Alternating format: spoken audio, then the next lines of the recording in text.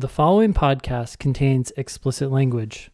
One definition of explicit language is stated clearly and in detail, leaving no room for confusion or doubt. That's why we use those words.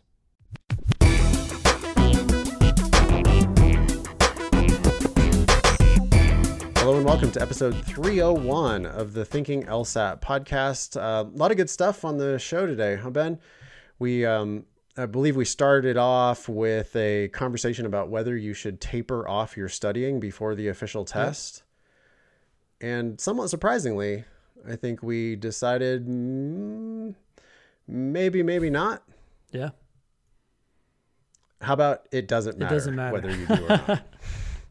Stop taking it so damn seriously. Yeah. But anyways, we had a pretty long conversation about whether that's a good idea or not. And I think I certainly have changed my mind on that topic just recently, 15 years later teaching the LSAT. Sure. And I think I'm kind of changing my tune on whether you should taper off or take the day off before the test. Our conclusion is basically stop being so damn precious about it because you're giving the test more power than it really deserves. Yeah. We read a personal statement from T. T tried to follow my advice in a recent newsletter, a recent lesson with a template maybe that people could follow for writing their personal statement. T was inspired and attempted to follow that template, but I think missed the mark, unfortunately. Sorry, T. We love you. We're not attacking you, but that personal statement is pretty much a fail. You need to go back to the drawing board on that one. We had a Pearls versus Turds featuring a video from LSAC that we haven't really had time to dig into too deeply, but it was about whether you should guess on questions. That's in Pearls versus Turds. And then we talked about some logical reasoning stuff for a good chunk of time. Yeah. And your lesson to not yell at people. Or no. Yeah, which was related to the logical reasoning. Yeah, that's related to the logical reasoning. Then we did a full question. It turned out to be a matching flaw question that we did in logical reasoning. This show is going to air on Monday, June 7th. That means there's about 5 days until the start of the June LSAT testing week. You've still got almost a month to register for the August LSAT. Probably no need to register for that until you get closer to the deadline. I mean, if it'll give you motivation to register now, then fine. If you are taking the June test, you probably should just go ahead, bite the bullet, and register for the August test. Again, so that you know that you're taking it again, so that you don't give the test too much power. Law schools only care about your highest score. So most people should be taking the LSAT multiple times, and you should just have multiple overlapping registrations. That August test, by the way, is mid-August, starting on the 14th. One final announcement before we jump into the content for today's show. On Thursdays at 4 p.m. Pacific, 7 p.m. Eastern, I teach a free class, all free LSAT Demon, or paid, but tons of free folks come to this class, where we do a weekly check-in on where you're at. Right now, we're going to be definitely talking about last minute stuff before the June LSAT. When you hear this, there will be one more of those June LSAT study group classes coming up this Thursday, right before the beginning of the June LSAT.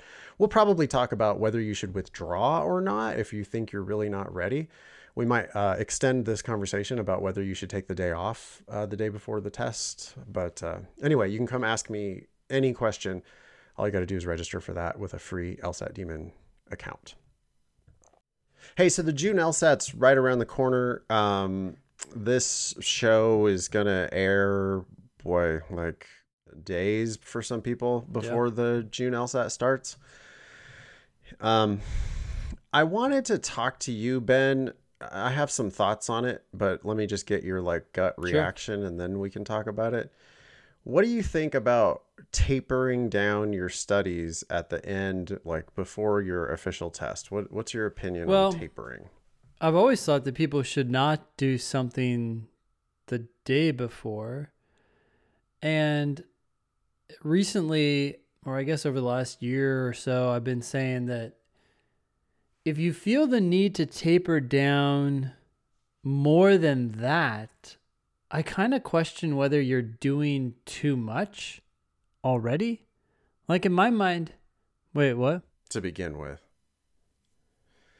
You're just doing too much to begin with. Like you've been studying an uncivilized, unsustainable amount if you really feel like you need to take time off before the official test. Maybe you just shouldn't be studying that much, even if it's exactly. 6 weeks I think before that the test. When we study, we should study for an hour to 2 hours a day. And as you always say, it should be your best hour. And by best hour, I take that to mean at the best time of day for you to study, and also be the hour in which you are the most intensely focused on what you're doing and pushing the ball forward with the test, right? Not lazily reading a question and chatting with somebody in text or anything like this. Is going after the things that are giving you trouble and really digging into them and understanding them. Sure. But in a way that's sustainable, so you can do it today and you can do it tomorrow and you can do it the next day. So when you get closer to a test, I'm okay with that, I guess, cooling off a little bit. But if you really need to cool off, my question would be, have you been doing too much all along? Yeah, and I 100% agree on that. You want to study a civilized, productive amount kind of constantly. Not to mention, you're probably not going to just take the LSAT once. I mean, I know that's your fantasy that you want to just take it once. And sure, if it goes well, fine. Maybe you do only take it once, but most people are going to take it 2 times or 3 times. And so you should be kind of thinking about the long haul, I guess, anyway. So we agree on that. But, since the very beginning of me teaching LSAT 15 years ago, I've always like kind of harped on the idea that, okay, well, we're definitely going to take the day off before the test, right? We're not going to study at all the day before the test, right? And I still do believe in, going to the movies or whatever, something relaxing the night before to kind of take your mind off it. Movies are great for that. It's immersive. I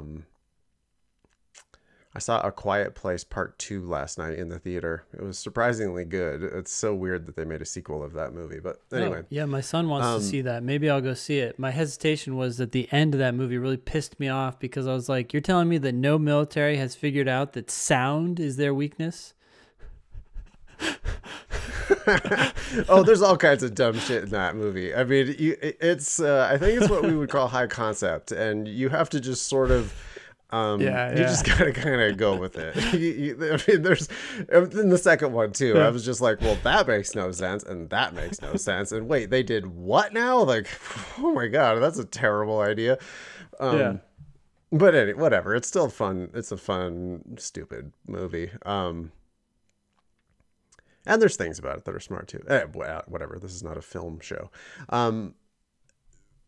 But here's the thing about this tapering or the taking the day off, right? I wonder if it conflicts with our other advice, which is don't do anything different or special on the day of the official test. You know how people sometimes have practice test scores that are like average 165 plus or minus 3, and then on their official test they score 155? Yeah. I wonder if that comes from people taking the official test too seriously, giving it like too much respect. Because we don't tell people to take the day off before the Saturday proctored exam. Sure. That's what I'm saying. And so, I've been thinking about it a bit. I wanted to talk to you about it, but I don't know. I don't think I'm going to get away from this idea that if you're going to take the day off before your official test, then you probably should also be taking the day off before all of those practice tests, because otherwise you are necessarily doing something different for the official test than you did for your practice test. Why throw in a random variable for the official test? It's no different. Right. If we want, because that's really my number one. People are like, well, how do I avoid anxiety on test day? And I'm like, well, it's just another practice test. Treat it like it's just another practice test. Well, so as you're talking, one thing I'm thinking about is that our advice to take the day off before, I think, was in part a reaction to the fact that so many people are trying to cram the day before, right? Well, exactly. And I think that's where the tapering came from in the first place, is that it's like far from doubling down on your study time and, cramming in like you did for your college exams. I mean, people don't understand that the LSAT is just not a test of knowledge. And you can cram for your chemistry test or whatever that you took in college, but you cannot cram for the LSAT. No, it's much more like a sport. It's not like a just stuff it into your brain and then barf it out. It's like, no, you need to get good at playing. Yep. And that's not going to change in one day. Yeah. Not going to happen at the last minute. So we've tried to convince people that they shouldn't do extra studying on the week of the test, or especially the day before the test. But I think maybe I'm going to change my tune a little bit on this whole idea about, take the day off or taper down during the week before. Because, man, I just do not want people doing different weird stuff. Did you see that conversation that I had on Slack, Ben, with one of our tutors about, there was a student who kept scoring like wildly different on official tests than they were scoring on their practice test. And I just had a feeling, I was like, well, they got to be doing something different. And they claimed that they were doing everything exactly the same. Nope, doing everything exactly the same. And I was like, really? Exactly the same? Are you sure you're not trying to finish the sections, or, you sure you're not triple checking questions on the day of the official test, or, strategically, I was thinking doing something different. Nope. 100% doing everything exactly the same. And I was like, shit, I don't know, man. This is a mystery. I don't know what's going on. And then I finally asked the tutor, I'm like, are they taking the test on like the same computer and in the same place and all that? And the tutor finds out, oh no, actually this student, because they wanted a quiet spot to take the test, they had actually taken LSAC up on their offer of a hotel room. And so they were taking the official test in a hotel room, which is totally 100% different from all of their practice tests. I mean, you're in a totally different physical environment. Like, it couldn't be more different in that way. It's interesting because I could see that being a difference for some people that makes a difference in their score. At the same time, just to play devil's advocate here, that's kind of like one of those things where, okay, it's different, but you shouldn't give a shit, right? Like, totally. And I'm not saying that it necessarily should change everything, but it could.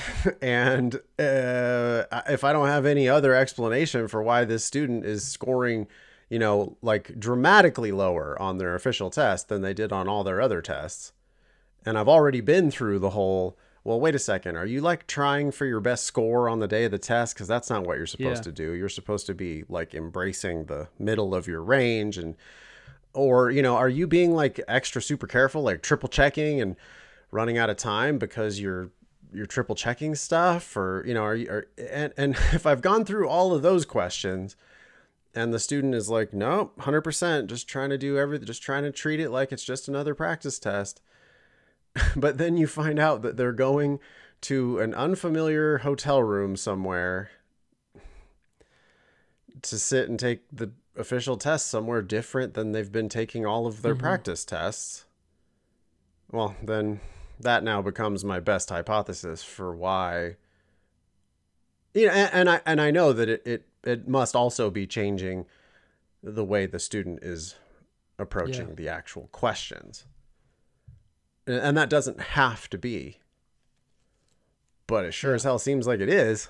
Well, so let me recap what we're saying just to get my mind wrapped around it. One, people have this tendency to cram, to double down, to even just take practice tests, right? Full practice tests the day before the official test, because they want to get a score that's high and then feel good about that. It's almost like they're not even taking the test to learn. They're just pulling the slot lever and hoping to get a good score and then feel good about that. I've even heard people who take the test twice, right? Hopefully we've disabused people of that notion.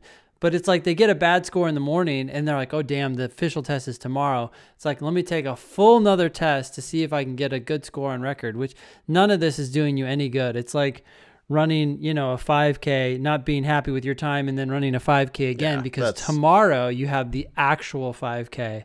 It's just really bad, right? But anyways, so we reacted to that and we said, look, knock it off. Don't do anything the day before. And you're saying, wait a sec, maybe that's a little bit of, maybe an overreaction to the overreaction. And we should just... Yeah, well, I'm remembering also, do you remember the whole thing about the Mike? NyQuil? This is from way back. Yeah. The NyQuil guy, he couldn't sleep, because but he did everything anybody ever asked him, right? Like lawyers tend to be really good worker bees, right? They got good grades in college because that's what they want to do, is like have a bunch of assignments and then do 120% of all of those assignments. And so I remember Mike had taken all of our advice to heart 1,000%, trying to do everything perfectly right. And then he, absolutely took the day off before the test and went to the movies and was following all of our prescriptions and then couldn't sleep. And it's like, well, okay. I mean, maybe we need to just decide that the official test isn't that big of a deal. Well, because it's not.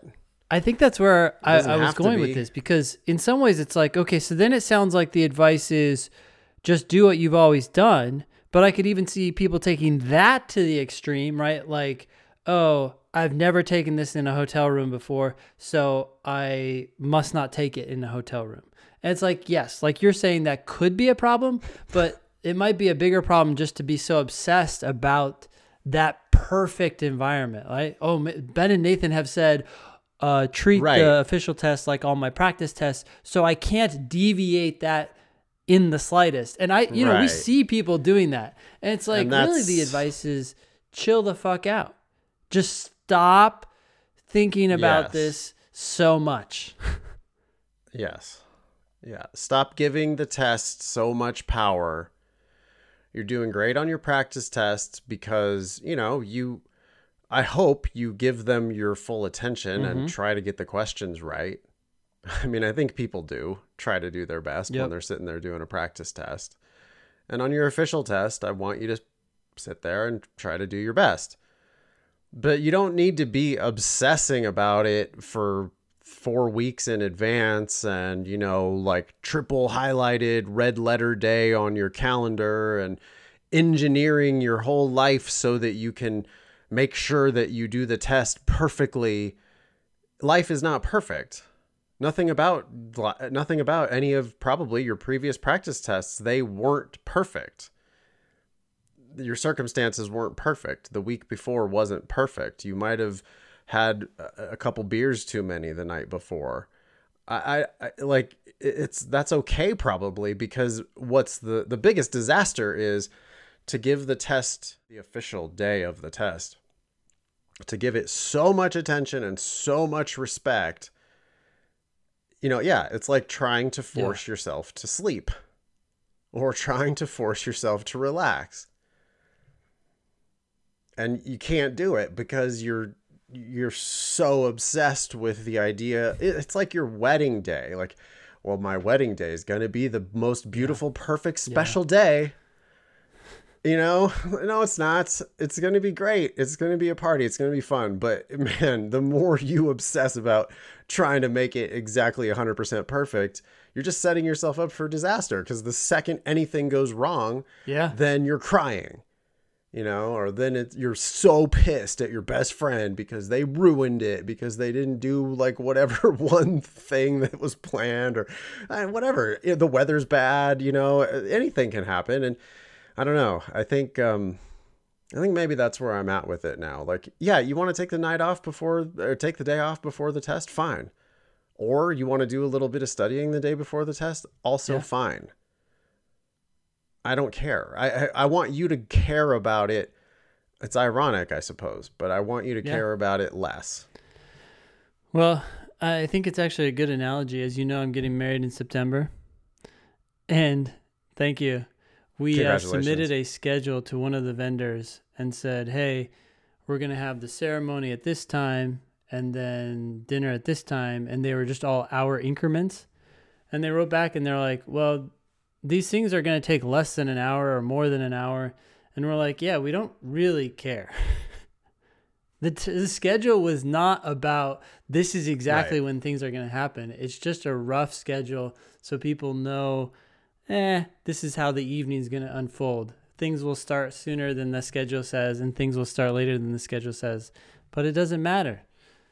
The same should be true about the week, the month, or the days leading up to your official test. There's a rough outline of what you're going to do, and it should be close to what you have been doing. But if it doesn't match it, if you can't sleep, it doesn't matter. Yeah, you should be planning to take the test again anyway. If it doesn't totally work out in your favor, schools only care about your highest score. Whether it's your first test or your third test, it shouldn't really make much of a difference in your whole strategy and your whole outlook and everything. It should just be like, well, I've put in a lot of studying. I know that my practice tests indicate a score that will get me where I want to go. If I get that on this official test, great. And if I don't, then I'm going to take it again. And I'm just not going to like give the test so much power. I'm not going to like, even in the relaxing, right? I'm not going to like take the relaxing so seriously that I end up causing this stress bomb to go off. Not to belabor this point, but you just made me think of two more things. So I really like how you said you can take it again. When you have the presumption that you're going to take the test 5 times, right?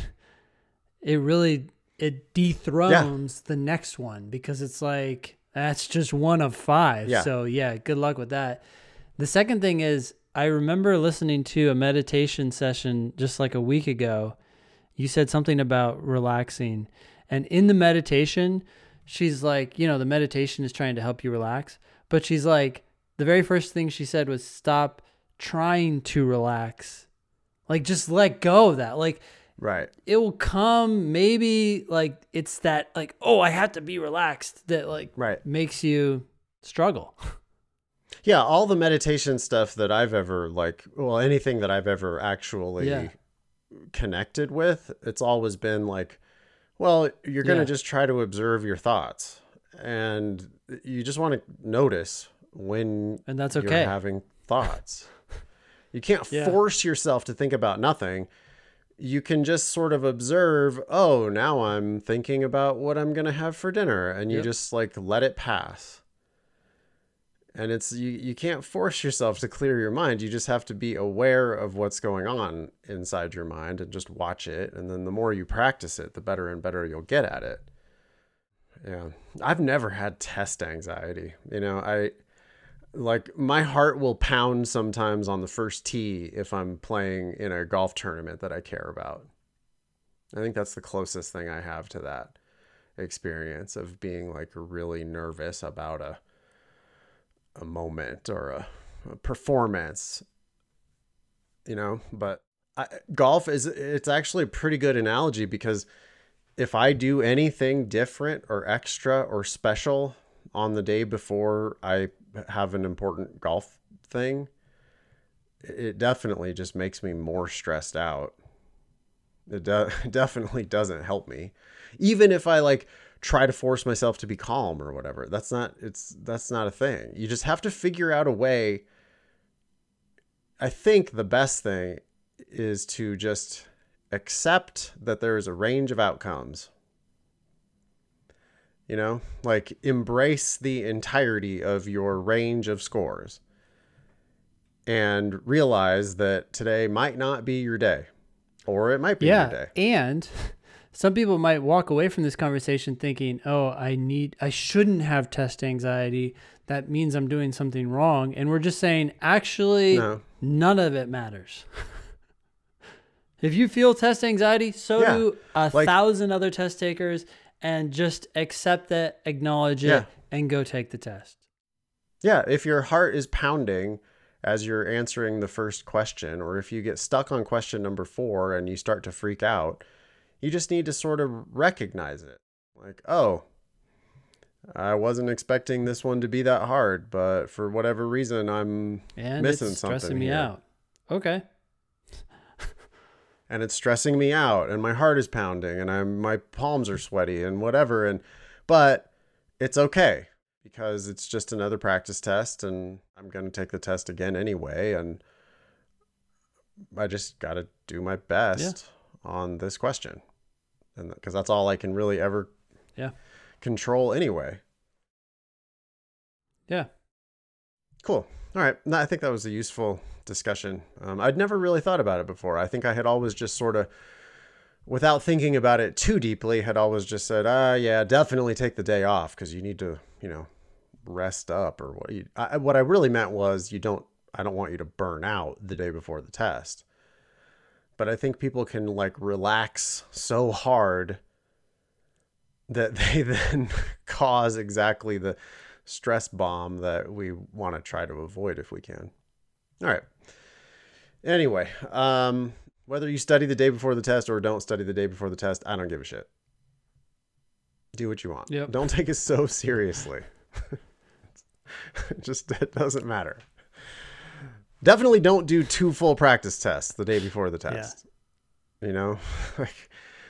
Don't do extra.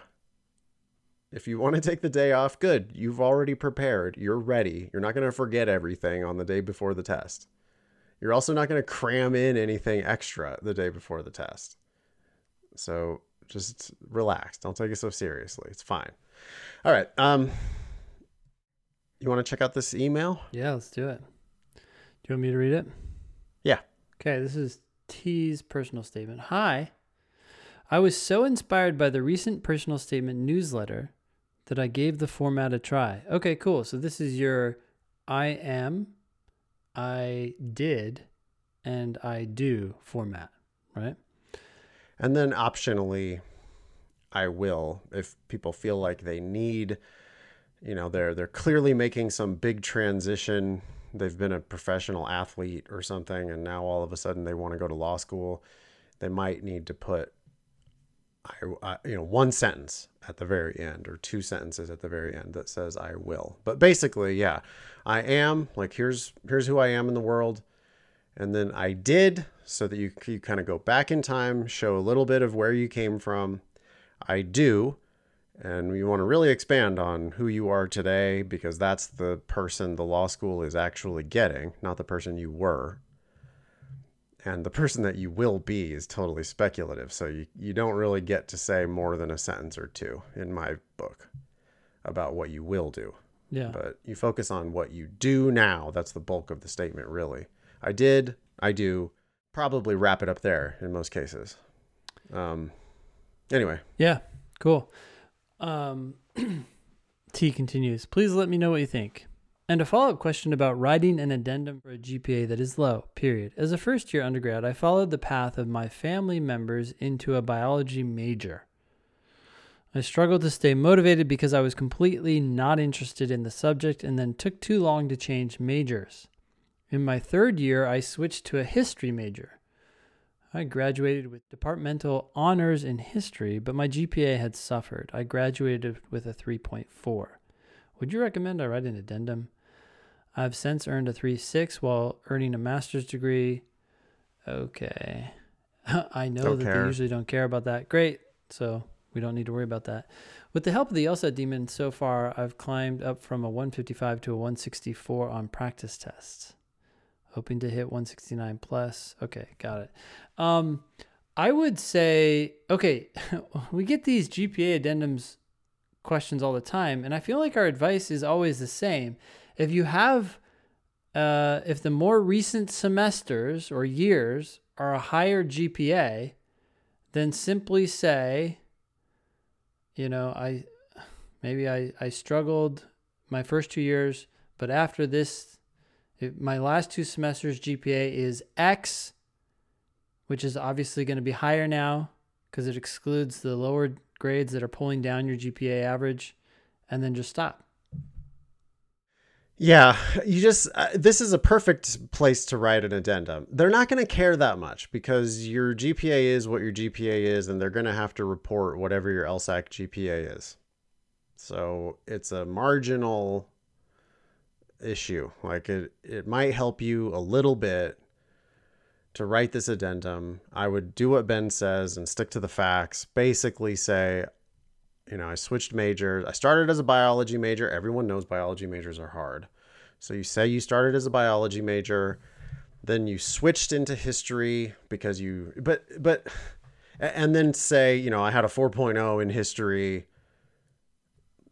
Done. That's it. Yeah. So yeah, just get out. The goal here is to give them a legit number that's a lot higher so that on a subjective level, they can have a higher number floating around in their head. Yeah, they can kind of anchor on that and go like, well, maybe this person's a diamond in the rough. Look at their LSAT score. It clearly reflects that they've got the horsepower to do this. And, their cumulative GPA of 3.4, well, that's because they started as a biology major and they're actually more of this, in history, they had a 4.0. So great. And let me double down here. Do not elaborate. Like, I struggled to stay motivated because I was complete. Like, exactly. None of that. Just like, I started with a biology major, which was challenging, period. I switched to history. From that point on, I had a 4.0, period. Done. Yeah. I think T is like explaining it to us. Yeah. But boy, people love oversharing on documents that they, even when, we see like, oh, here's a draft of my addendum. And it's like, if you say I struggled to stay motivated because I was completely not interested in the subject. Yeah. That is not a point in your favor. Nope. Shows poor judgment. I took too long to change majors. Poor judgment. You're just bringing emphasis to bad decisions. It's like, no, not only that, let's just say you struggled and move on. Yeah, not only that, but it's also this like excuse making, right? Yeah. It's just this like, oh, this is the type of person who doesn't think they ever do anything wrong. It's never their fault. They're not willing to take responsibility for their low grades. They just want to talk about how they were completely, I followed my family into this and I was completely not interested in it. I just didn't want to do it. And that's why I didn't do well. That tone is like, and I don't think that that's T's intention at all here, but people do need to be really careful not to even come close to that type of a thing. I would say one more thing too. We don't read these very often compared to the amount of times that admissions officers read these, obviously, right? Because that's not our job.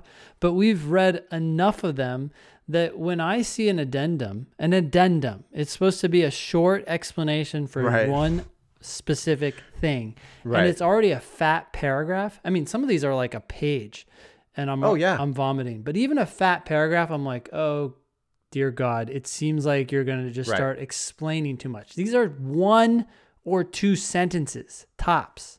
Yeah, stick to the facts. I started as a biology major. I switched into history as a junior. My GPA from that point forward was a 4.0 with departmental honors. Mic drop. That's enough. Yeah. Everybody knows biology's hard. They're going to go like, oh yeah, biology, that's hard. Mm-hmm. But if you start making all these excuses about motivation and not interested in it and followed your family that way, and, maybe it's not your fault because you wanted to do what they did. It's like, don't go there, because it makes you look like like a whiner or like a blamer. Yeah. I'm not saying you are at all, T. I just don't want you to even hint at that. Yeah.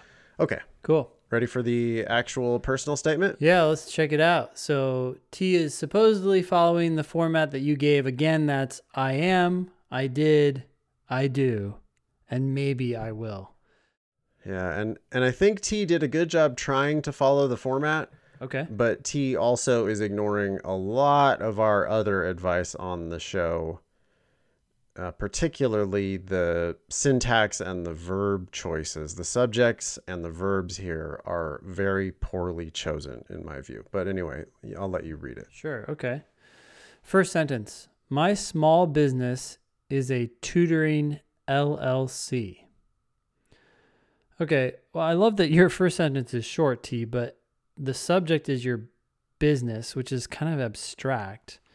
And the focus of this sentence is on this idea that it's an LLC, which I don't really care about what the legal classification of your business is. And the verb is the super boring passive is. Yeah. Form of the verb to be. Everybody needs to get rid of the verb to be in their personal statement. I'm not saying you can't ever use it. And to be fair, I am is a to be verb, but yeah. Yeah, but at least I is the subject of that sentence. Yeah.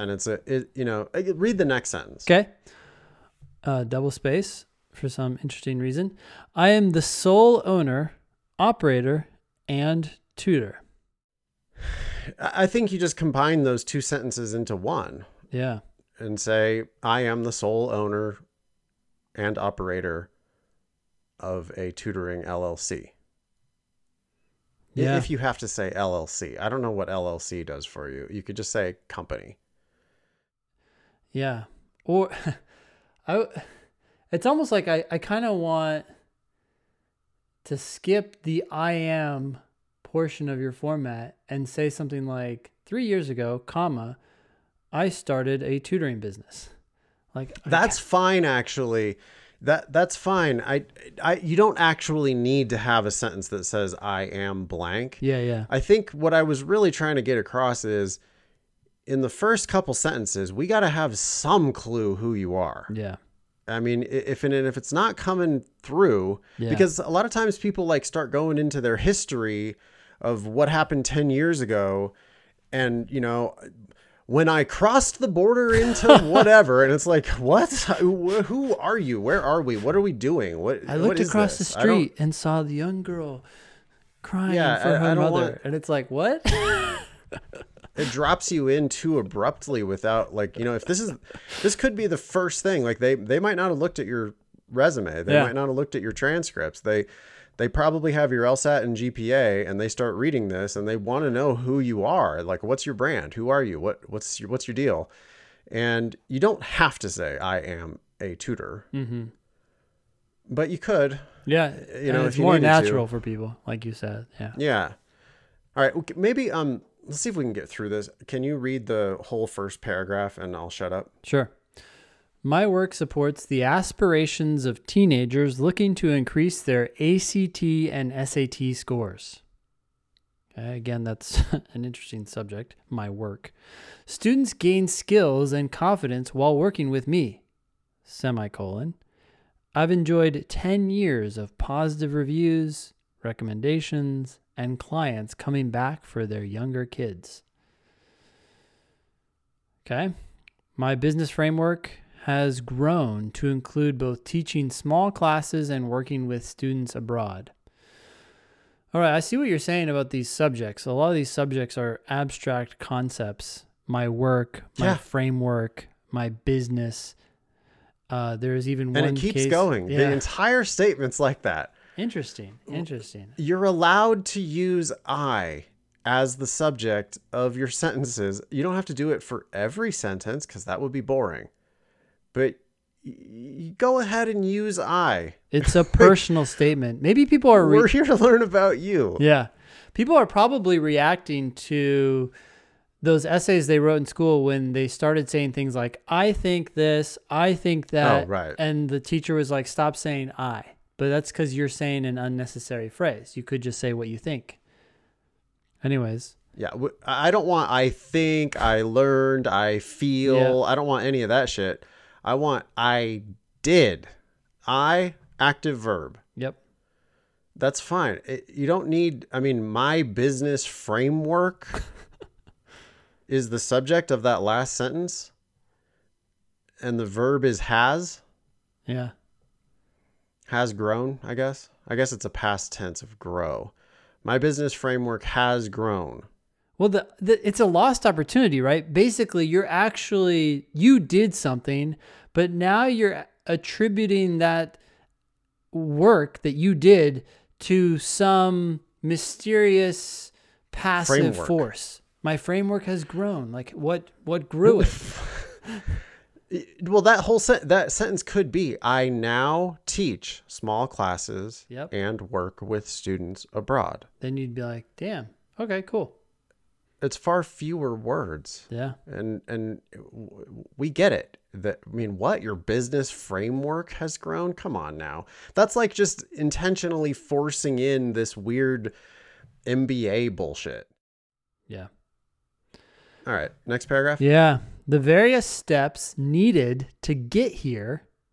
Okay, that's your subject. That's a long subject. It's 7 words. Have included the logistics involved in creating a small business. Okay, now you're like overselling. Wordy overselling. Oh, hell yeah. Brutally overselling it. That sentence is content free, by the way. We already know that you're the sole owner operator of a business. So yeah, the various steps needed to get here have included the logistics involved in creating a small business. No shit. We already knew that. That's like does nothing at all. That's like really, literally, it's content free. Content free. Yeah, I like this. It's like Coke Zero, but this is like content zero. Nothing. Content zero. That's funny. Okay. I registered a business name on the state level. Okay. Wow. You filled out a form online. What? I'm sorry, T. I developed. Well, this is like T trying. This is where they're like try too hard to make it sound like lawyer shit. Yeah. Nobody gives a shit about that, T. That's not impressive at all. You working with customers is impressive. Yeah. You hustling to get business, that's impressive. You doing really good work, going out of your way to delight your clients and getting all these great reviews, that shit is actually impressive. You going on the website to register your business name, come on. Yeah. I developed a website featuring my logo, business portrait, and links to test prep resources. Maybe. It's things you did. Yeah. It feels a little like overselling though. Like the thing is you invite the reader. I can see Ben doing it. I can see it in his face. Ben's just like, oh Jesus, how hard is it to go on Squarespace and make a cheesy business? It's a template. You uploaded a photo. Yeah. You put some links. What? How long did that take? 15 minutes? Yeah. Over time, I improved my curricula. Kind of seems like a big word unnecessarily, but anyways, by updating the study materials and by learning from other tutors. I don't know if I would explain how you did that. I think I would I don't know. Okay, cool. I've written tutor client agreements to be signed. And I Boo. Boo. Yeah, that's Boo. Trying to be like a lawyer. That's trying to be a lawyer. Please do not try to be a lawyer. Yeah. We know that you're not a lawyer. You're applying to law school. It's the most naive thing you can possibly do, honestly, is to talk about. Remember, what did we have one really recently, right? Where someone was kind of doing that saying, oh, it was the last paragraph of the car sales. Yeah, it was, what was it? Signing negotiating agreements? Something about the Yeah, about the contractual something. It was like, dude, come on. Legally binding. Exactly. I want to learn how to craft legally binding. Okay. We know you're going to law school. We get it. And you're not a lawyer right now. So stop talking about lawyer shit. Like you want to demonstrate aptitude, but you don't want to ever verge into this area of like, oh, well, I'm already, basically a lawyer. I mean, I've crafted all of these tutor client agreements. Tutor client. Oh my gosh. Okay. And we're so much more interested in the fact that you invoiced a client and got paid. That's way more interesting. If you did the work for these people, you invoiced them and got paid. That's way more interesting than the stupid contract you made them sign for no reason. Yeah. And along those lines, you got paid and you got repeat business. It means that you know how to run a business successfully. You know how to provide, I hate this term because it's so MBA-ish, but you know how to provide value. You know how to do something out there that matters. How many businesses are started that fail and go nowhere because the person is not offering anything of value? Right. So I think that's where you need to focus. Okay, this sentence continues, comma, and I'm constantly marketing on social media. Okay, you're telling me something you're doing, which is nice. I'd love to know more about like solving a problem maybe and succeeding there. But anyways. Yeah, by the way, search your document for LY space. Yeah. If you search your document for LY space, you're going to see the constantly pop up there. Yeah. You can cut that. Really? You're constantly marketing on social media? Okay, one, you're not. You're literally not constantly marketing on social media. You do marketing on social media? Okay, fine. But it's just this... It's inherently, it's like verbal diarrhea. It's just this like, I've got to throw in these magnifying terms all the time. It's the problem with overselling. You sell a little bit too far and then everybody kind of recoils and says, wait a sec, really? Well, you're just not. I mean, you're definitely not constantly marketing on social media, because if you are constantly marketing on social media, then you're not doing a very good job for your students. Yep. You're doing other things. So, it's like, I get the point. You're trying to sell the idea that you had to do this marketing on social media. If you want to say more about what you did to market on social media, that might be interesting. But your claim that you're constantly marketing on social media is, one, false, and two, just not impressive anyway. Okay. We have 2 spaces after this sentence, which is inconsistent in other cases where you only have one. Yeah, there's space. 1 in some places and 2 in others. A side project emerged when I was hired as a teacher and administrator for a Beijing-based education company, semicolon. Okay. 2 semicolons so far. Yep. That needs to be 0. Wait, so why? I feel like that's almost every episode in which we talk about a personal statement, we revoke semicolon privileges. So I don't understand. Yes. If you're listening right now and you're going to write a personal statement, you are not allowed to use a semicolon. I don't care what you think. I think you're thinking to yourself, oh, I'm not talking to you, T. I'm talking to everybody. Oh, but I'm a good writer. I know. This is funny. I know how to use it properly. Yeah. They mean don't use it if you don't know how to use it properly. No, well, I do definitely mean don't use it if you don't know how to use it properly. But I also mean don't use it, period, because it's just obnoxious. And none of you know how to use it properly. Like this is proper. It's 2 related sentences, but the thing is, you could just use a period and start a new sentence. Just do that, because it's obnoxious. And we're gonna, when we read it, I mean, I can't help myself. When I see it, I say the word semicolon every time. Yeah. It's like, oh, look at you, fancy pants. You went to college. Wow, semicolon. It's just like, there's no need for it. Why don't you use a semicolon every other time you use a period? Yeah. Well, so before we even go into the rest of the sentence, a side project emerged. So again, this is passive. Like, where did it come from? It came out of the ether. When I was hired, okay, again, you were hired by someone. Like, what did you do to get this position? there's so many opportunities here where you could talk about your decisions and your actions that led to moving the ball forward. You were hired as a teacher and administrator for a Beijing-based education company. Like right now, my mind is thinking, are you the sole owner, operator, and tutor of your business that's booming and successful, therefore you don't have time for these kinds of things? Or are you kind of just doing a side gig and now you got hired for a real job? Yeah, right. That makes you look like an hourly employee from some Beijing-based education conglomerate. You could have talked about your work instead.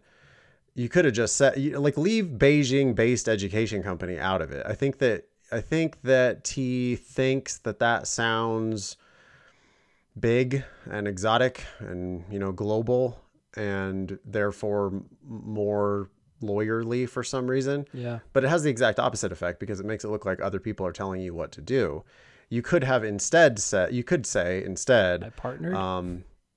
Yeah. Or, just say what you did. Yeah.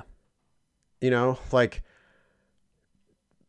I adapted my lessons and learned some Chinese basics to better predict the linguistic hurdles ESL clients from China experience. Something like that, where it's like you're putting yourself in the driver's seat.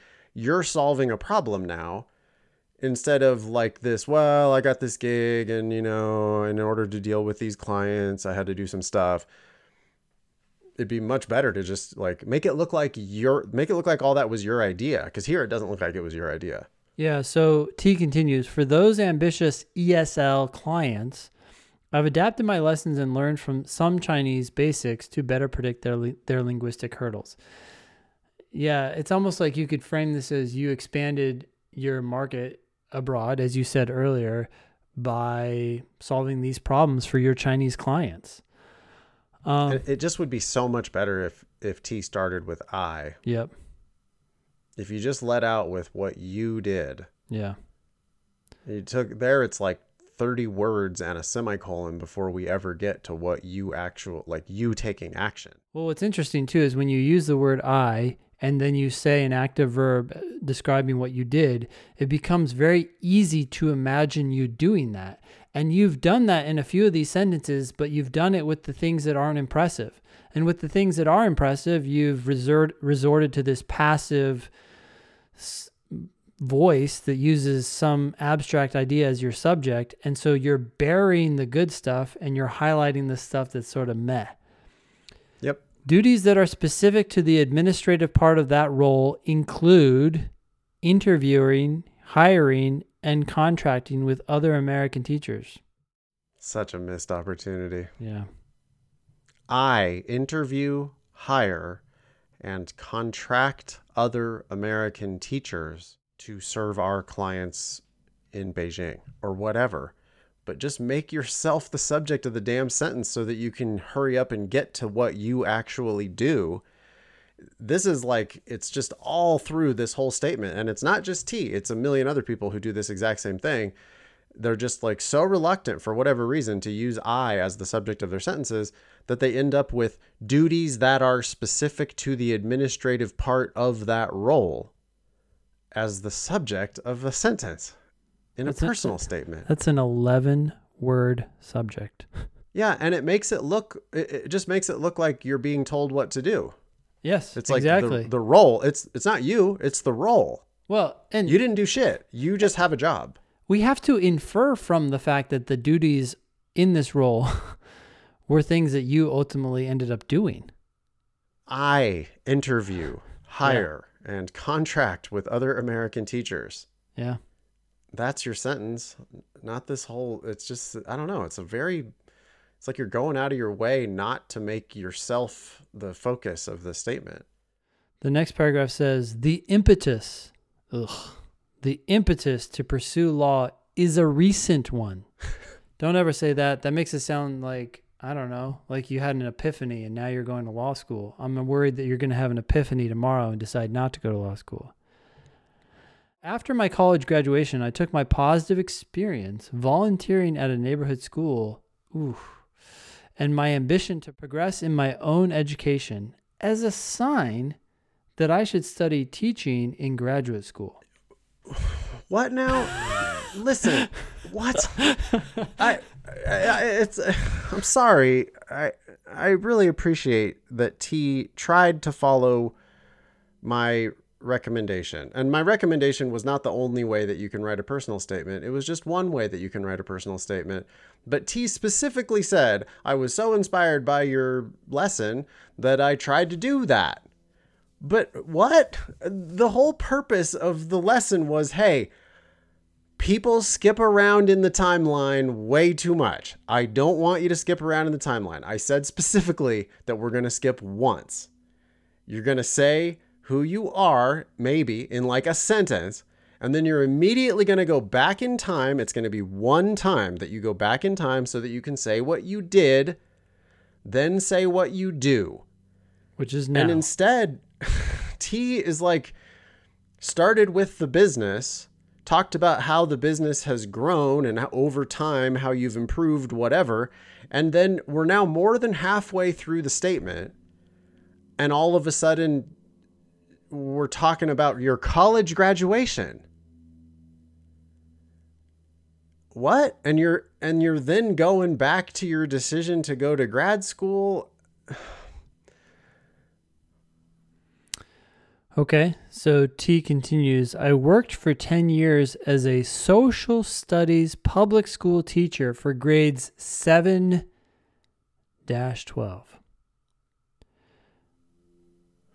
Okay. Okay. Interesting part of your history. I mean, well, actually, I am confused. Me too. I'm totally confused. How did you do this for 10 years, also run a business, and this impetus to pursue law is a recent one? Apparently it happened after your college graduation, but you've also had 10 years time to teach public school? I don't know what's going on here. Anyways. I hate this next bit. I hate it. I was drawn to teacher travel seminars and to postgraduate classes, but these attempts to keep me intellectually stimulated were not enough. Don't you hate that? T, this sounds a lot like your excuse in your addendum. Like, yeah, everybody, you got to make yourself look like a positive, happy winner. And everybody protests too much. They think that they need to sell law school to the law school. Yeah. You don't. You're supposed to be selling yourself to the law school. And this, the constant protesting that, well, the reason is because all this stuff that I've been doing, it just wasn't enough for me. Law school's the place for me. That's where I'm going to be pushed to my intellectual limit. I feel bad that I don't remember the car guy's name, but didn't the car guy basically do the same thing in that last paragraph that we were like, this sucks, cut it? Yeah. I think it was episode? Jake, right? He was trying to justify why. And he said that his career would not be fulfilling enough. Right. And it's like, and it was just this real jarring, like, dude, I already was admitting you because you're such a winner, and I just see you as this positive, happy, confident, like I know that you're contributing everywhere you go. And then you just have to shit on your own experience with but it's, that's just, I knew it'd never be fulfilled. And now here it's like, these attempts to keep me intellectually stimulated were not enough. And it's like, oh, so I thought I was supposed to be impressed by this whole 10-year experience of teaching apparently teaching high school and also running a tutoring company at the same time, I think, which you never really said that. And you should have just said that in a more straightforward manner. But I want to be impressed by all that. I want to be like, oh, wow, look at T. T's been kicking ass at a couple different things simultaneously. Isn't that great? And instead, T has to like just totally undercut it with the I'm not intellectually stimulated, which is just like such a sad, negative. Why? It also sounds comes across a little arrogant. It's kind of like, oh, this is beneath me. And it's like all postgraduate classes. Wrong. I'm sure there was something you learned from that. There's something we can learn from so many things. Be positive and confident about the shit you've done. You have a lot to be proud of. You're allowed to be proud. You're supposed to be putting your best foot forward here. You don't need to just then, start talking about the downsides of whatever car you're trying to sell us. Okay. T continues, and this just violates several of our rules. Ultimately, I felt. Okay, L-Y and the I felt. Okay. Yeah, ultimately, I felt. We don't care about how you feel about anything. Choosing to work in 7-12 education. Sorry, I just have to read that like that. In 7-12, 7 Say through 12. High school. Yeah. Whatever. I understand that it's probably junior high and high school, but you can just say high school, probably keep it simple. You want to keep it readable. Anyway, what did you feel about working in 7-12 education? Was like returning to a bubble I had lived in before. What? Who cares? We don't need to know this. You're and moving that's meant forward. to be. I think that's meant to be negative, right? I think that's meant to be negative. What T's saying is, when I went back to, I this whole 10 years as a social studies public school teacher, I guess you're supposed to then be talking about your master's. I think you're telling us about your master's and then deciding, but no, because to work in 7-12 education was like returning to a bubble you had lived in before and you don't want to do that.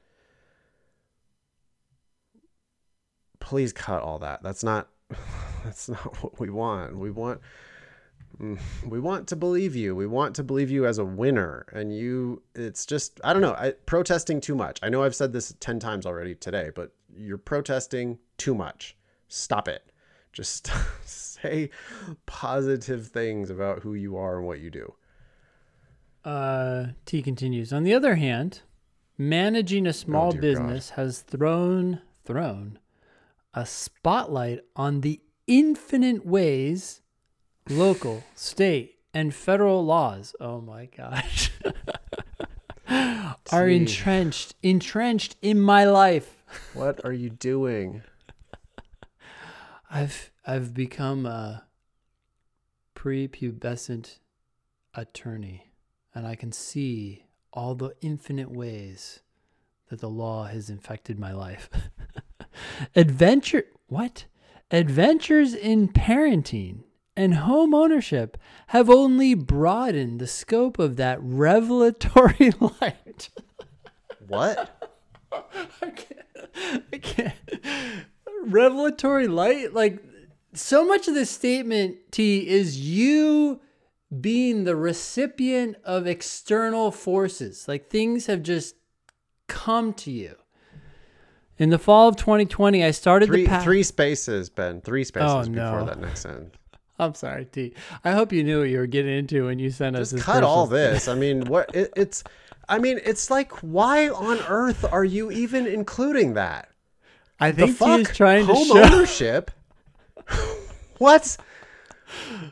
How is that? Why do you think that is a relevant fact? T has encountered the laws associated with home ownership. I don't know. Tax deductions. So now you should become an attorney. Okay. In the fall of 2020, I started the path towards, should be toward, by the way, law school with a rigorous paralegal program. Okay. That was less than a year. That was 9 months ago. I don't want to hear about you starting the path. Say something that you do in the paralegal program. That's fine. You don't need to announce that this is the beginning of a path toward law school. Well, also, I don't love the overselling of the paralegal program. It was a rigorous one, by the way. I've been doing a really challenging. Rigorous. Yeah. Just say what you did. God damn it. While researching case law and writing briefs and memos, I've affirmed that I'm in the right direction. You're in the right direction? That's not even that's what? I'm sorry. Sweet, man. We're going to have you come to our school. Yeah. I've affirmed. I've affirmed? To who? Yeah, to yourself? To whom? Not to me. That I'm in. I'm not saying I don't believe in you, T. I'm just saying that this document does not make me believe in you at all. This is not what I was going for. Too convoluted, gigantic conclusions at the end. I feel like I failed. I just don't. This is not my intention. Maybe go back and read my lesson again. This is a whiff. Man, this is not close. Okay, so everyone who's listening to this show right now, go back one episode. This is episode 301. So go back to episode 300, right? That's where we did Jake's personal statement, isn't it? Yeah, and I don't think Jake was necessarily following exactly my formula. No, you don't need to follow exactly my formula. I did shit. And that's what's most important. A million different ways to do it. Yeah. Jake did great. That was so good. And it was about a thing that many people would not write about. I think, well, Jake was. He was like ashamed of it when he first wrote to us. And we were like, I'd really love to see a personal statement where you just talk about what you did at the car dealership. And then he did it, and it's awesome. Yeah. Until the last paragraph where he did a lot of this shit. Yeah. Okay. Thank you, T. I'm sorry for beating you up. It's not what I was looking for. Ben, who is T? What is T? What do they actually do right now? I'm not totally sure. I think T is a tutor. That's my guess, but it's a little hard to tell. The timeline's fuzzy. And well, the first couple paragraphs were about tutoring, and then it weirdly went into this like unnecessary shit about it just got all muddy with the grad school and the 7 to 12 education, and all of a sudden 10 years as a social studies public school teacher. Is that supposed to be before the tutoring LLC? Because if it is, then you needed to say, I am the sole owner operator of a tutoring LLC. Then you go back in time and you say, for 10 years, I was a social studies teacher in the grades 7 to 12. You could talk a little bit about that. Then you can bring it into the present day and talk about, you got to pick something. I don't want to hear about your master's program and your paralegal program and your tutoring. I want to hear about one of those things. You don't have time to explain all of those things. You need to just like focus on one thing that you're proud of, probably the thing that you do the most, and just talk about that. I don't think you need to bring up the paralegal program at all. I think that's a nice line to have on your resume. I think that will sort of, when they see that on the resume, they'll go, oh, this person has some idea what they're getting into. Look, they're already studying paralegal. You don't need to mention it in your personal statement. It's too new. You haven't done anything, it doesn't sound like. Yeah. This is where actually saying something undercuts the implied conclusion. If you see no, because everybody's... Yeah. We're rolling our eyes back into the back of our head with researching case law and writing briefs and memos. People are like, oh, you just started a paralegal program and now you think that you're, Yeah. Back to the drawing board, T. Good luck. I mean, good news here, right? Is sometimes we read personal statements and it doesn't seem like we can even tease out one like story or historical fact that they could elaborate on. T, it seems like you have a few things you could elaborate on.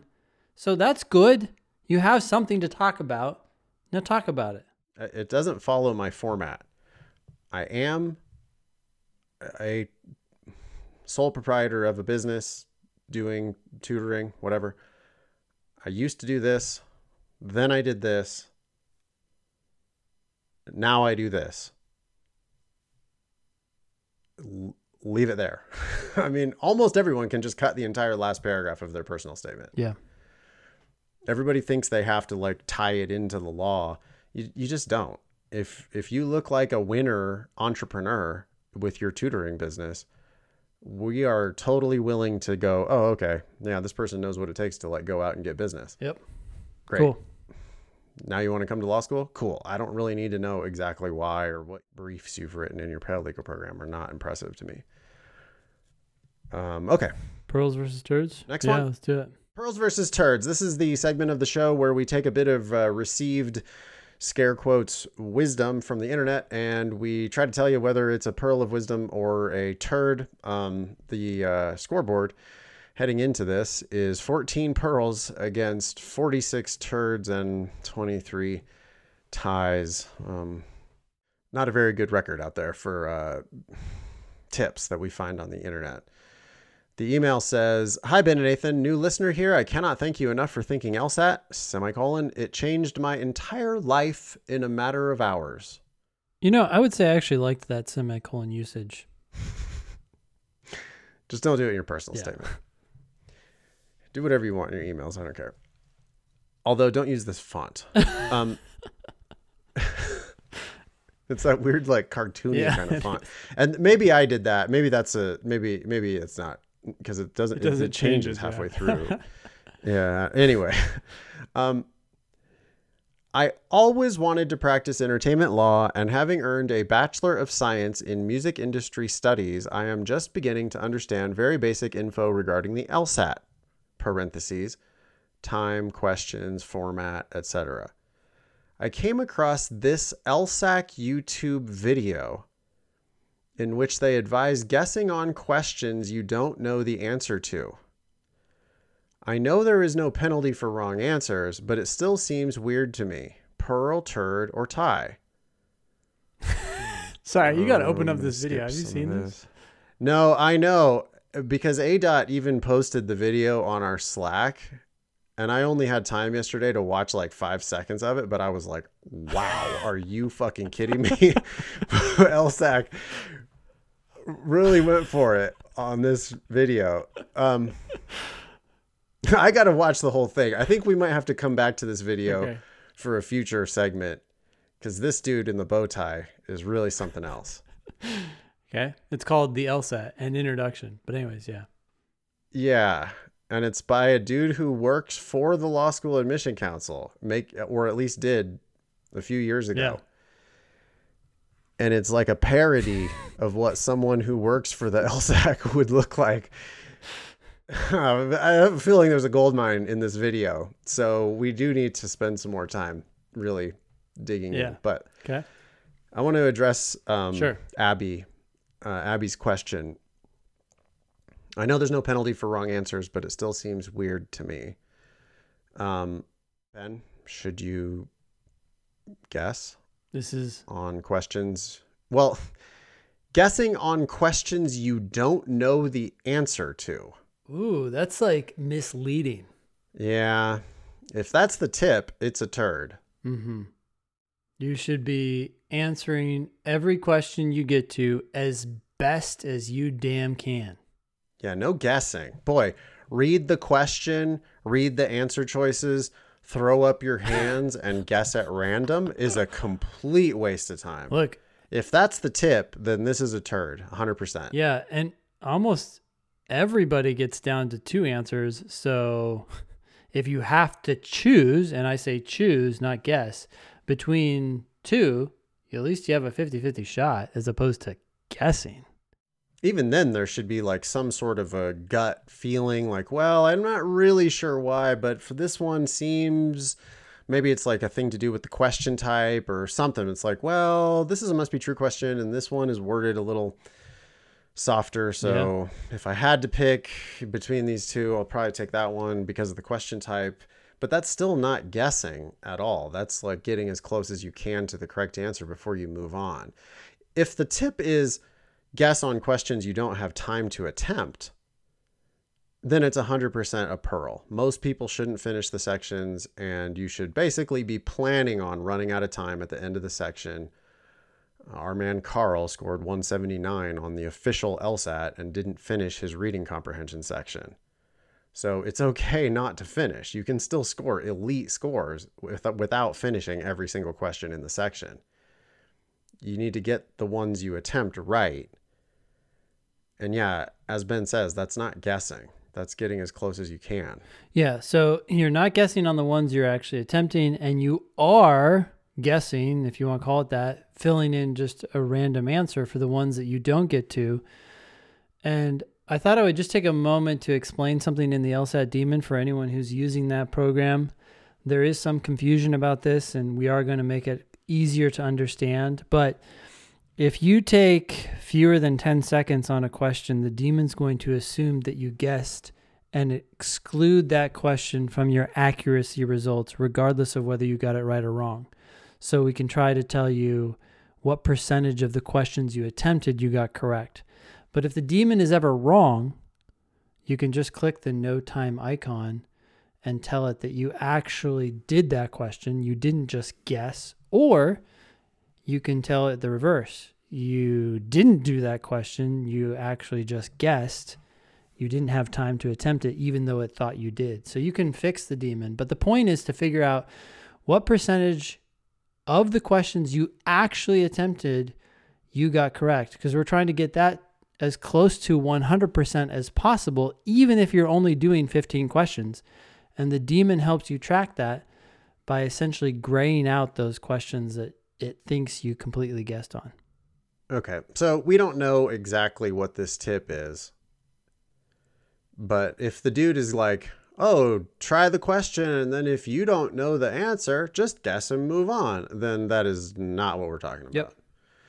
You need to do your work. Like, the question makes perfect sense. You're going to be encountering easy questions at the beginning of every section, and you should be solving them. You know, and yeah, you're going to encounter one or two questions where there seem to be two possible answers, and sometimes you're going to, you know, be 60-40 on it and pick the 60. But I still don't see that as guessing. I see that as being as accurate as you possibly can.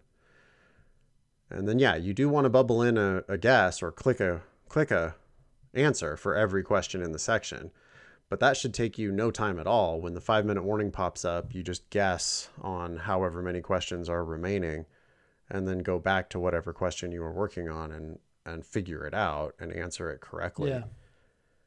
Is the proper strategy. I'm sure that's not what this dude said. Continuing on, if you don't mind me asking, when should I apply to law school? Based on recent podcasts, I know it's too late for fall 2022. Fall 2021. Yeah, it's too late for fall 2020. It's definitely too late for fall 2021. I don't think it's too late for fall 2022. Applications haven't even opened for 2022. It's possible that you could take August, kill it, still apply at the very beginning of the cycle. Yeah. Also, do you think my liberal arts undergrad degree will make it harder for me to be considered as a serious candidate? No. I mean, aren't most law school applicants liberal artsy types of folks? I think so. I get kind of what Abby's getting at. Maybe it's not like a hard science. So I don't think it's going to help you, but I don't think it would hurt you in any way. Well, the vast majority of law school applicants are not, you know, chemical engineers. Yeah. Almost all of them are history, English, poli-sci, yep, criminal justice, a million other different, like, you know, soft, whatever. Yeah. So no, that's not going to hurt you at all. My cumulative GPA is 3.656, and I have earned 136 hours.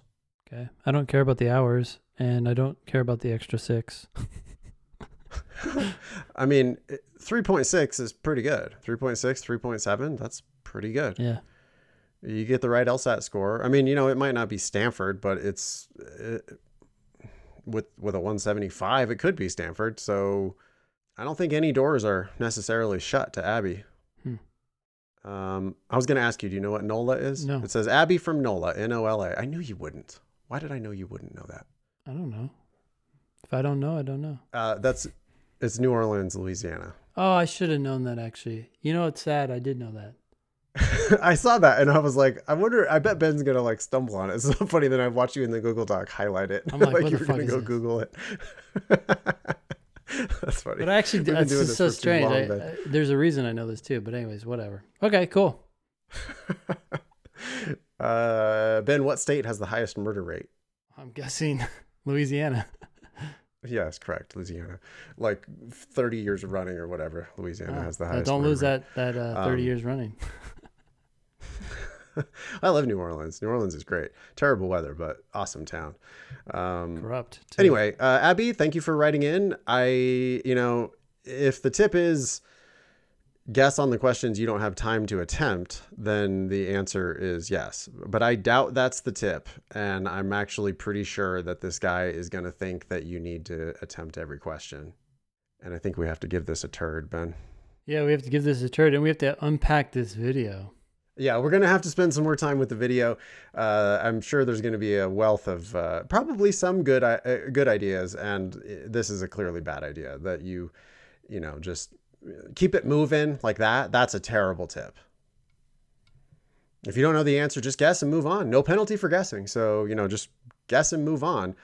And the problem with that, the biggest problem with that is that the questions get harder as you get deeper into the section. So if you guess and move on too hastily, then what you're doing is you're just increasing the average difficulty of the questions that you're actually going to have the time to attempt. And many novices finish the test and they score like 140 because they're skimming the surface on the easier ones, not really figuring them out, and then wasting a bunch of time on the hardest ones that they might miss anyway, even if they had unlimited time. And that's why that's a turd. Great. Okay, cool. Hey, if you have a Pearl versus Turd candidate, we'd love to hear from you. You can email help@thinkinglsat.com. You can also drop us a line on social @thinkinglsat. Really, we appreciate all of the emails that we get from all y'all. So don't hesitate to email help@thinkinglsat.com and ask us a question about literally anything. Make a comment. We'll throw you in the mailbag for a future show. Yell at us if you want. We yell at you, so yell at us. Yeah, we do yell at you. Nice transition, Ben. Last week's lesson, my series of weekly email lessons, which have been going out every Thursday, I responded to a student. I don't know. Did you have a chance to read this one, Ben? Oh, yeah. No, actually I didn't. Sorry. Here's basically the email from the student. Yeah. Can you tell whoever's writing these explanations to stop being so snarky in their responses to the answers? When you start off with, oh, come on now, or Jesus Christ, what are you talking about, or whatever, in a response to an answer choice, then it's demoralizing for the student or whatever. Yeah. Thank you for your feedback. And I'm not unsympathetic to that view, but I wrote a column in defense of myself to say, I'm not yelling at you. I'm yelling at the LSAT. And I really believe that this is a fundamental lesson that you have to learn, that the wrong answers are garbage. And so, yeah, you picked that answer. Fine. I mean, I'm happy to tell you exactly why it's wrong. But my honest response to that answer was, what now? What are you even talking about? Or no way, that is on the wrong team, or something similarly like just harsh. And the reason why I react that way, it's the reason why I'm so good at the LSAT. And it's the reason why Ben is so good at the LSAT, is that we expect wrong answers to be wrong. Mm-hmm. We're trying to predict the answer to these questions. And whether we do or don't predict the answer before we even look at the answer choices, we always are reading A with a background presumption that A is going to be wrong 80% of the time. Yeah.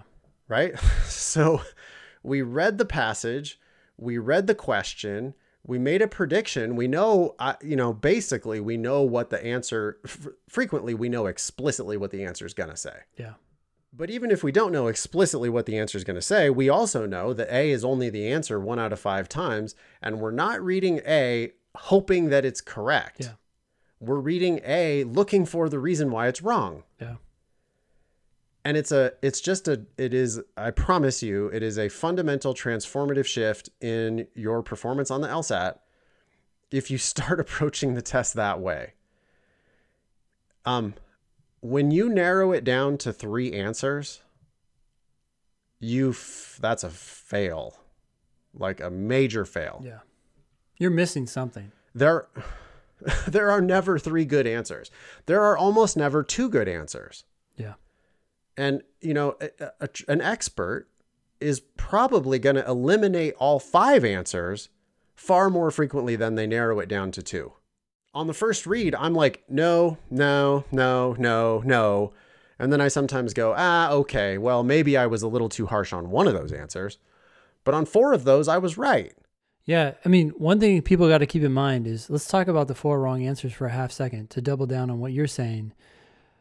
If you're only eliminating 2 of those 4 wrong answers, so you're down to 3, as Nathan says, and failing, you got to keep in mind that the 4 wrong answers are 98% of the time completely dead wrong. There's no chance it could work as an answer, and dead wrong for more than one reason. Yeah. So it's not like, oh, I missed that reason. You missed 2 or sometimes 3 reasons that answer choice is wrong. And so when you're keeping that open, that means you're blind to some serious stuff. Right. Wrong answers can misstate the argument. They can just completely whiff, like fail to answer the question. Mm-hmm. Like just not respond to the question. The wrong answers do not have to respond to the question. Yeah. That's important for you to realize. The wrong answers can be objectively wrong, like just misstate the argument. They can fail to respond to the question, and sometimes they don't even make sense. Yeah. Sometimes all of those things at once. Mm-hmm. So if I did, in my explanation, hastily dismiss an answer, and then you feel that the answer deserves more consideration and you want a more thorough dismissal of that answer, all you got to do is hit the ask button.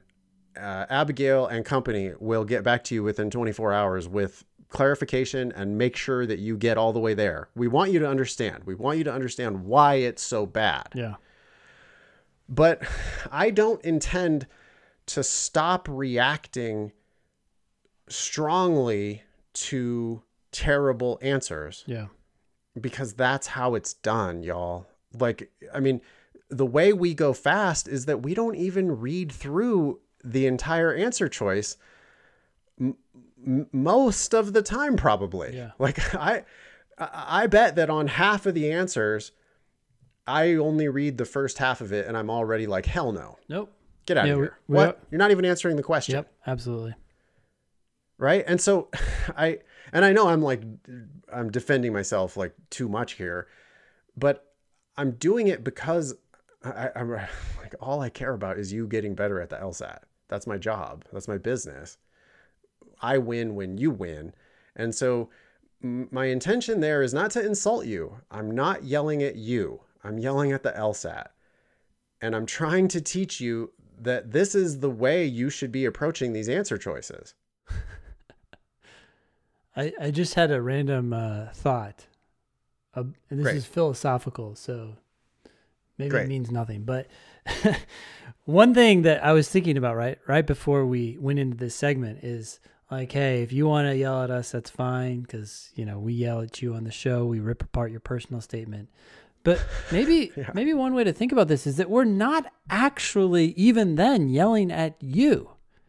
We're yelling, and this is going to sound maybe like splitting hairs, but we're yelling at the choices you've made. Like, you have to separate yourself from your approach and you as a person or as an individual. It's like, these are things that you are doing that we need to correct, but that is not you yourself in your essence, right? It's like, we're really just yelling at things that you are doing that you shouldn't be doing. What do you do, Ben? What do you do when your 2-year-old is like toddling off into the middle of the road? You grab them and tell them not to do that. What if they're not within arm's reach? You yell. Yeah. And it's like, and you're not judging them or you're not being mean. You're just instructing them in clear, immediate terms to try to fix that behavior. Yeah. Like, I don't get extra points or money or anything out of being a dick. I'm not trying to be a dick to you. I'm trying to teach you. And I know that sometimes that ends up having kind of like an abrasive manner, but it really, really works for a lot of people. Yeah. And so I just like, stop taking it so seriously. This is not a personal insult. But if that answer is a piece of shit, I'm going to tell you, ain't no way that's the answer. And I would not even read the rest of that answer because it's clearly wrong. And if you read the whole thing and you really think that it's worthy of some serious consideration, great. And we can get you a full written explanation. Or in class, if you say, hey, I really want to know why D's wrong, I'm happy to explain it to you. Yep. But in the moment when I'm doing that question and the behavior that I want to model for you is that you should react strongly, negatively to that answer. You should have been expecting that it was going to be wrong. And the second it was going off the rails, you should be like, fuck you, no, out. Yeah.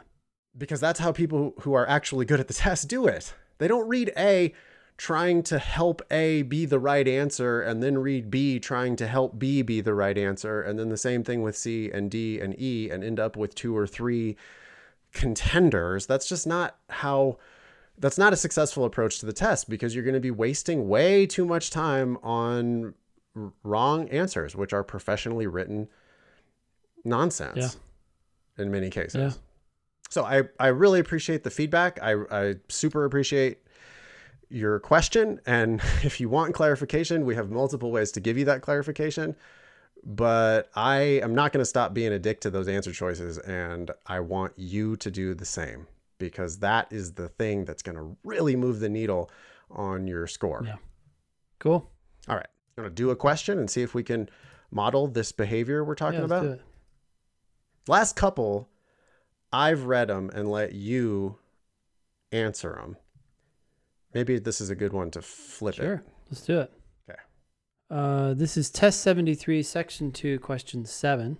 It says, Party X has recently been accused by its opposition, Party Y, of accepting international campaign contributions, which is illegal. Okay. Whether they did it or not is still way up in the air. All I know, I know 2 facts here. I know that accepting international campaign contributions is illegal. I'm not going to argue with that. That was stated. I'm pretty sure that's a premise of the argument. I'm not going to argue with the premises of the argument. I'm going to argue with the conclusion. So I read that and I go, yeah, okay. If they did it, then they've done something illegal. But I am also going to notice that they're being accused of this by their opposition.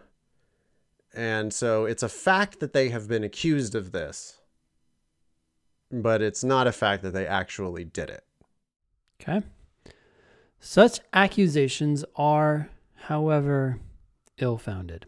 So that's a judgment now. That's the speaker saying, well, this is a bogus accusation. Ill-founded, seems to mean misguided or based on faulty evidence maybe, or wrong for some reason. But, all I know is they've been accused by their opposition of this. The fact that their opposition is the ones that are accusing them of this does not mean that it's ill-founded. They could be 100% right for all I know. So I think that's going to be their conclusion. And I'm wondering what their evidence is for why these are ill-founded accusations. 3 years ago, Party Y itself was involved in a scandal in which it was discovered that its national committee seriously violated campaign laws. Okay. I mean, if the conclusion had been such accusations are hypocritical, then I might have to acknowledge that it does seem like hypocrisy. If you yourself did it, then it might be hypocritical of you to attack someone else of doing that exact same thing that we know you did. By the way, I'm accepting that whole last sentence as a premise of the argument. I'm not arguing with the idea that Party Y did do this exact same thing 3 years ago. I'm granting, yep, they were guilty. It was a scandal. They did it. But I'm not willing to grant that the fact that Party Y did it does not mean that Party X didn't do it, or that it's wrong to attack Party X for doing it. Ill-founded seems like based on shoddy evidence, or, like, oh, we shouldn't listen to these accusations because they themselves did it. Actually, if Party Y did this thing, well, then who would know better if Party X, in fact, did do it? Party Y would be like, oh, you guys did this illegal thing, and we know because we did that exact same thing. Remember when we got busted and it was illegal and it was a whole big scandal? Yeah. Well, now they're doing it. Well, that accusation should still be able to stick whether or not they're hypocritical. I don't care. It's like if the Trump administration all of a sudden was accusing people of graft. It's like, well, you guys are the biggest grifters there are. So I would probably believe you if you attacked somebody for graft because you know how that's done. Yeah. So the only thing I would take issue here with you, I agree with that 100%. The only thing I would take issue with here is this idea that Party Y did what Party X is accused of doing.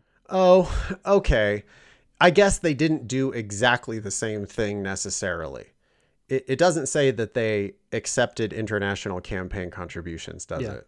It says instead that they seriously violated campaign laws. Okay, so maybe that means that they failed to document domestic contributions, or they misused funds somehow, or they, whatever they did. Okay, you're right. I didn't catch that. They did do something though. They violated campaign laws somehow. Yes. But the fact that they violated campaign laws somehow certainly does not get Party X off the hook. Party X why not both? They could both be guilty. Super dirty. Yeah, exactly. Cool. Okay. Question 7. Which one of the following contains flawed reasoning most similar to the flawed reasoning in the argument above? Okay, so I'm in pretty good shape here because I was yelling at the argument. Mm-hmm. Again, not yelling at you, yelling at the LSAT. Yeah. On the logical reasoning especially, they just continually make bogus argument after bogus argument after bogus argument, and I know that my job is to call bullshit. Yeah. I have already called bullshit. One thing that students do way wrong here is they fail to call bullshit on the argument. Then the question says, which one of the following contains flawed reasoning most similar to the flawed reasoning in the argument above? And they haven't objected at all. Like they're like, oh yeah, that does seem hypocritical. and then they like ignore the question. Basically. I mean, they're quite literally asking you to match the flaw. It's not what students do, novices anyway, is they go in and they do this weird, like, well, I'm going to match one word to one word, and then I'm going to match one phrase to one phrase, and I'm going to try to, it's like, they think that it's like a structure operation, and it's probably not. It's probably a big picture, match the flaw. And I like to do these matching flaw questions as if I'm matching an objection, right? So my objection is, hey, just because they did something bad doesn't mean that they're wrong when they accuse somebody else of doing something bad. Yeah. Why can't they both have done something bad? That's what I'm looking for as I go into these answer choices. I would add to that if you're doing the test correctly, you're identifying that flaw before you even read the question, right? And if you fail to identify that flaw, but you're still trying to identify that flaw, then you might have come to the conclusion that the argument is valid. And I've done this. I've said, okay, yeah, argument seems decent to me. And then I read which one of the following contains flawed reasoning most similar to the flawed reasoning in the argument above. And it's like a train has just hit me, right? I was walking across the tracks and bam, and it's like, I am completely aware of the fact that a train has hit me. I'm going back to the argument and saying, okay, fuck, what is wrong with this argument? Whereas you're talking about people who are just like, okay, cool, let's read A. And it's like, no train has hit them. By the way, this could be a harder question if they didn't tell you to match the flaw. If they just said, which one of the following contains reasoning most similar to the reasoning in the argument above, they could make it a much harder question. It would be the same exact question. Yep. They just wouldn't tell you that there's a flaw. So the fact that they didn't tell you whether there is a flaw or not doesn't mean there's not a flaw. But when they do tell you that there's a flaw, then your job is to match the flaw. And as Ben said, if you didn't catch it, you better go back to the argument and make sure that you figure it out. Like, for example, if you read ill-founded, if you read that to mean hypocritical, this argument sounds good. Then you'd be like, well, yeah, that does seem ill-founded, if ill-founded means hypocritical. But if ill-founded doesn't mean hypocritical, then they have said, if ill-founded means false, then my objection is like, hey, wait a second, just because these guys did something bad doesn't mean that their accusation about party X doing something bad is wrong. Yeah. Another way of thinking about these questions, these matching flaw questions, the given argument smells bad. Like it's got a stink to it, right? It's just like, ew, come on now. You don't get to do, that's gross, right? Yeah. When I go into the answers, I for sure need an answer that smells bad. It's like so many times people will end up picking an answer that is like superficially similar, but it's not even flawed. Yeah. It's got to smell bad. Like, I'm not picking an answer that smells like roses here. Yeah. I'm picking an answer that smells bad, and it's got to smell similarly bad. Yeah. So I think the best tool here is to try to match your objection. And again, I'm looking for, hey, just because they did something bad doesn't mean they're wrong when they accuse you of doing something bad. All right. Oh, I want to say one last thing, like a 15-second disclaimer. Yeah. I know some people are listening to this and probably saying, well, if the question stem helped you realize that the argument was flawed, shouldn't you have read that in the first place? And I'm just going to say no, because so often when people are told that an argument is flawed and then they read the argument and I ask them, okay, is that a bad argument? Of course, they're going to say yes because they know it's flawed. And then I'm going to ask them why, and they are going to think that they know, but they don't actually know. So the perfect test is actually to read the argument in the absence of knowing whether it's flawed or not and coming to that conclusion on your own so that when you fail and then you get hit by the train, you're really aware of what's going on and what's wrong with your thinking. Yeah, and the reverse of that is that if you read the argument and you think that they have actually proven their conclusion from their facts, which they do sometimes, especially on parallel reasoning questions, obviously not parallel flaw questions, but on parallel reasoning questions, they frequently will have proven their conclusion from their facts, and you need to notice that too. Yes, exactly. Like our job is always to attack these arguments, and some of them already won, some of them, like this one, already lost. Yeah. Other ones are somewhere in between where they're just kind of incomplete. And you do need to have that, like an enthusiastic thumbs up, like summary judgment for the plaintiff, or thumbs down, summary judgment for the defendant, or, well, I don't know, we're going to have a trial. And you need to react to the argument. I really don't think it helps you at all to be tainted by the question stem. Not only that, but very frequently the question stem is just a distracting, confusing waste of time anyway.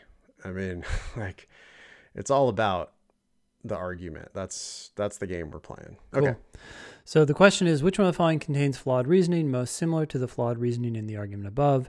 Answer choice A says, the plaintiff accuses the defendant of violating campaign laws, but the accusations are ill-founded.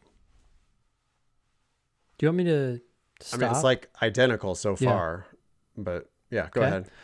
While the defendant's actions may violate certain laws, they are not immoral because the laws in question are unjust. I mean, that's not necessarily even a flawed argument. If I grant that the laws themselves are unjust, and this argument reaches, well, it's ill-founded. Why? Well, because it's not immoral. Why? Well, because the laws are unjust. I can't just say that that's objectively wrong. The given argument was objectively flawed, and I don't see that as flawed. So next. Just a quick side note. I would say yeah, I guess it depends on what we mean by ill-founded.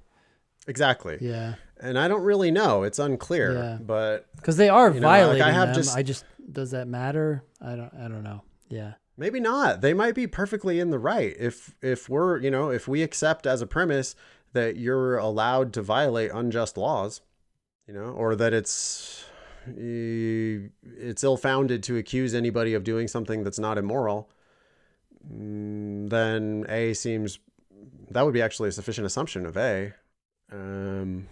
Anyway, I mean, even if it's incomplete for sure. Even if it's just not, I don't have such a clear objection. Yeah, it's not the flaw that we were talking about. Right. Cool.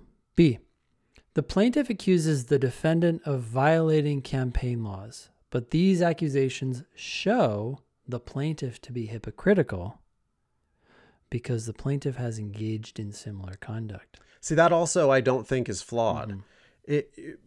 A student, like a total novice, would pick that because it has a matching theme.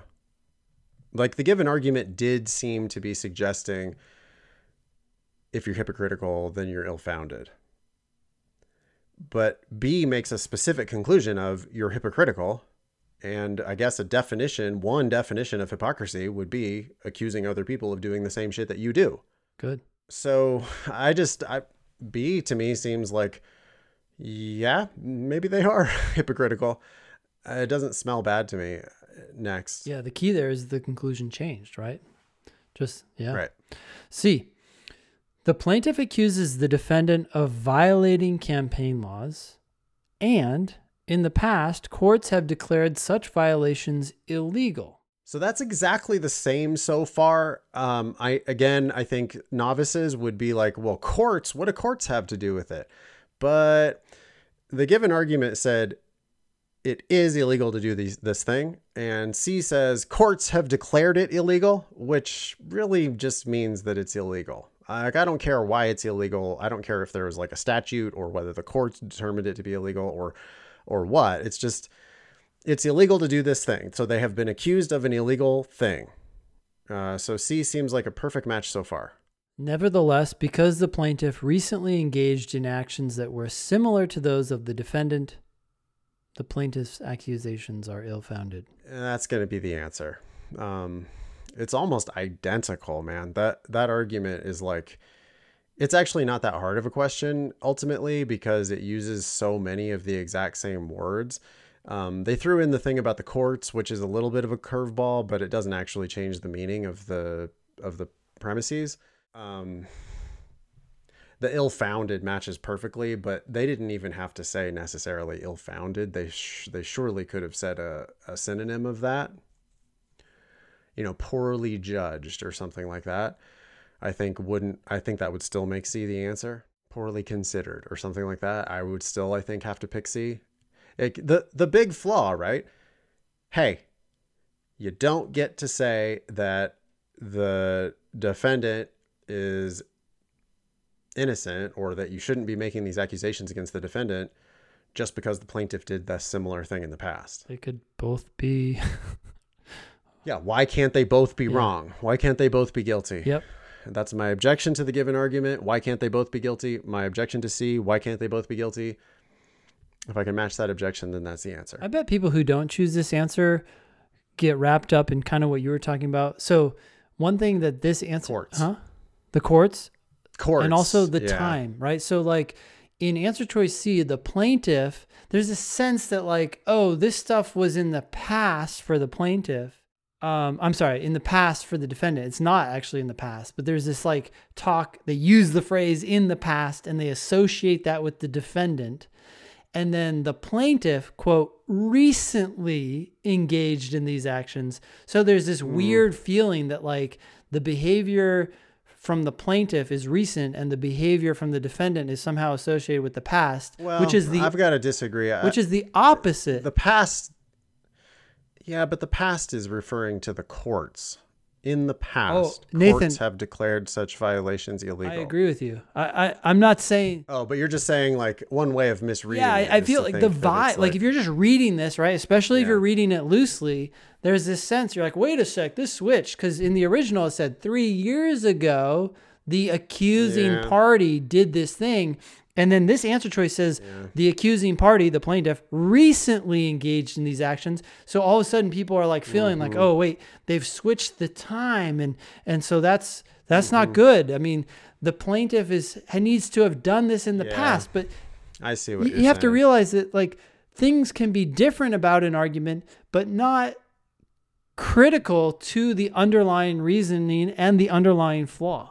Well, it doesn't even have to be about campaign laws. No. It doesn't have to be about one party accusing another party. This could have been about kindergartners. Mm-hmm. You know, Billy was wrong when he accused Janet of punching him in the face because 2 years ago, or because yesterday, Billy punched someone else in the face.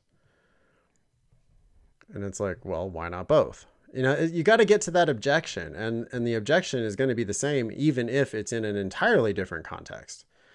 So, yeah, we can't dismiss C because of superficial differences, for sure.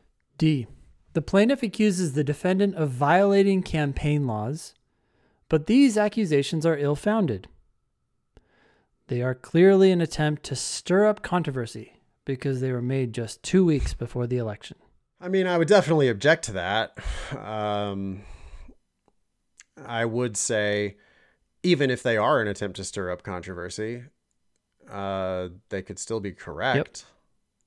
Why wouldn't you want to stir up controversy? If they are correct. If you're 2 weeks before an election, and if they are correct, you're going to want to make as big of a stink about it as you possibly can. So I don't care whether it's an attempt to stir up controversy. I care about the truth or falsity of the claim. D's not addressing the truth or falsity of the claim. But my objection to it is just there is no like, oh, but you yourself did a similar thing. That's not even in D at all. It was in the given argument and it was in C. That's enough for me to just dismiss D. So you're saying D is invalid or flawed, but not flawed in the same way. It smells. It just does not smell the same way. E, the plaintiff accuses the defendant of voting only for campaign laws that would favor the defendant's party. This accusation is ill-founded, however, because it attacks the defendant's motivations instead of addressing the arguments the defendant has put forth justifying these votes.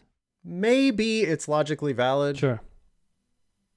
Maybe if you're accusing them of voting only for campaign laws that would favor the defendant's party, then you are in fact attacking their motives. Like, well, you're only doing this because it benefits you. And maybe that's attacking their motives rather than listening to their actual policy arguments, which might be like, oh yeah, well, sure, it does benefit us, but it benefits everybody. And that's why we want it. That's why we think it's a good idea.